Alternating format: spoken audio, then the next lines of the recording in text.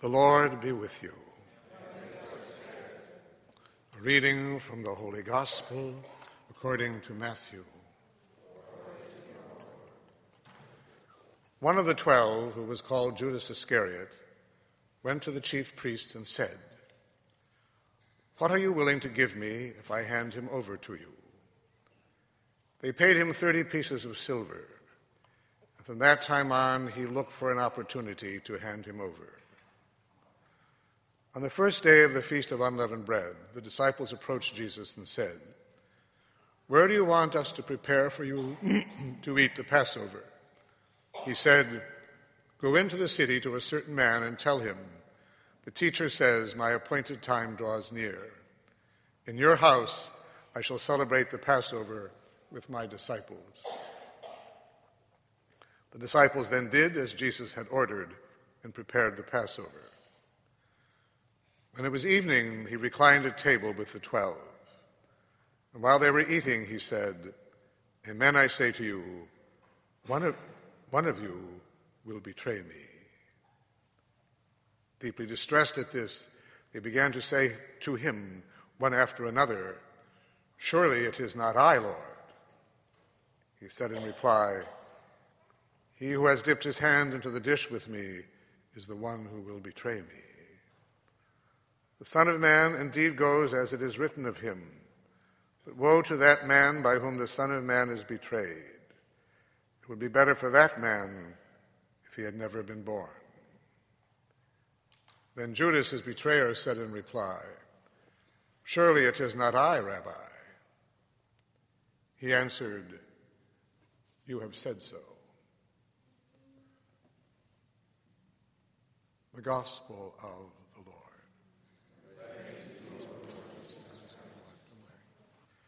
Isaiah speaks of the suffering servant, the faithful servant, who did not defend himself, but rather opens himself to suffering. But knowing that God is there, and God will remain.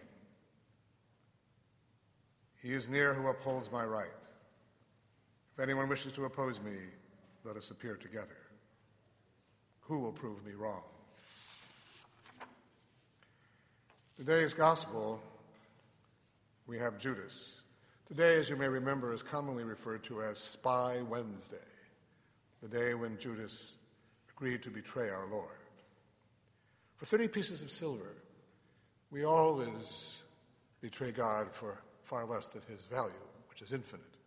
30 pieces of silver, but again, it's prophetic. He agrees to do this. And at the Last Supper, there is this confrontation. Our Lord announces that he will be betrayed by one of his own. Notice that, too. I've mentioned this before. In every single gospel, Judas is referred to at least once and sometimes twice as one of the 12. One of the 12. To emphasize the intimacy that undoubtedly was there at one time and was meant to remain, but somewhere in Judas died. That can happen to anyone. So one of the 12. It's interesting. St. John's Gospel refers to him that way at the end of the Bread of Life discourse in the 6th chapter. Judas's treachery often seems to be attached to the Eucharist, at least if not directly, indirectly. And so here we are at the Eucharist, and our Lord announces his betrayal. And of course the disciples, as you know, realize that in the presence of divinity, none of us can be certain of our own innocence. So they begin to ask, "Surely it is not I, Lord." They don't even know who it is. It might be, could be them. Human nature being what it is. And our Lord says, "He who has dipped his hand into the dish with me is the one who will betray me." Again, someone very close will betray me. Someone who is supposed to love me, and intimate. We really can't, I think, understand hatred except in the context of love. That Judas was called to love, and somewhere again his love turned to hatred for many reasons. We think greed, jealousy, who knows. but it did. And so our Lord then warns them. He's always reaching out, even to Judas. He reaches out again and again to try to bring him back, as he does to us. And he says, it would be better for that man if he had never been born. And then Judas asks the question. Again, notice the other ones had said, surely it is not I, Lord. But Judas says, surely it is not I, Rabbi. Because only with the power of the Holy Spirit can we call Jesus Lord. And our Lord answers him. He says, you have said so. He acknowledges that, yes, you are the one. It might have surprised Judas. Judas might have thought that the Lord wouldn't know him. But imagine, after all that time with him, to think the Lord wouldn't know him straight through. That he wouldn't know all of them as they are. Nobody knows them as the Lord knows them. And nobody knows us as the Lord knows us.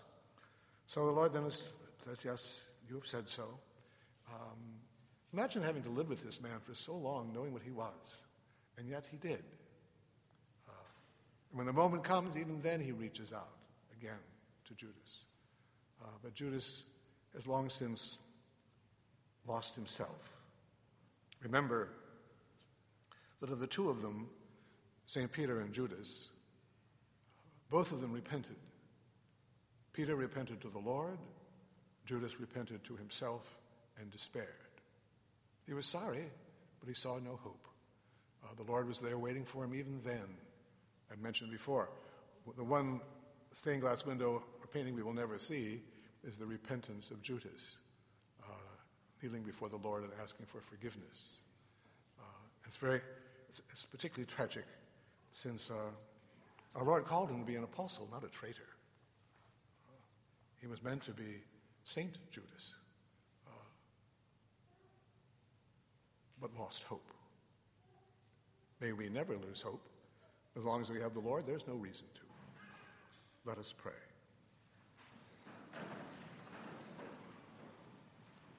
For the church throughout the world, that her members will always be visible signs of the Lord's redemptive love, of the paschal mystery, of his suffering, death, and resurrection, of that unique love, especially the church suffering and the church in our own country, we pray to the Lord.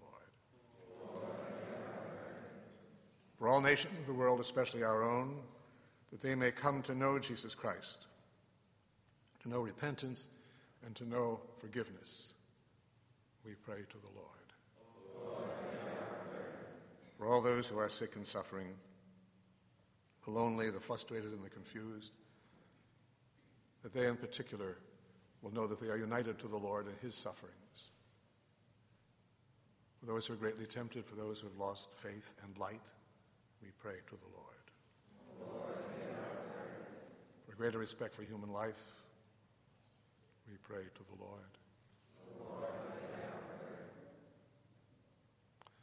For an increase in vocations to priesthood and the consecrated life, especially from our own parish and diocese, and those young men and women who will heroically respond to the call of God, particularly in difficult circumstances. For a greater reverence for the prophetic nature of marriage and the single life, we pray to the Lord. For our administrator, our future bishop, our deacons, priests, seminarians, and the American hierarchy, that they above all will be heroic figures in a darkened world, be signs of repentance and signs of redemptive love, we pray to the Lord. For the souls of all the faithful departed, especially our relatives, friends, and benefactors, for all who have died in the battlefield, all victims of violence, terrorism, and natural disaster, and especially those who have died recently in acts of terrorism. Eternal rest grant unto them, O Lord. May they rest in peace. May their souls and the souls of all the faithful departed. And for all of us here, that we will always remain faithful to the Lord, especially in moments when it is painful and requires great sacrifice. We pray to the Lord.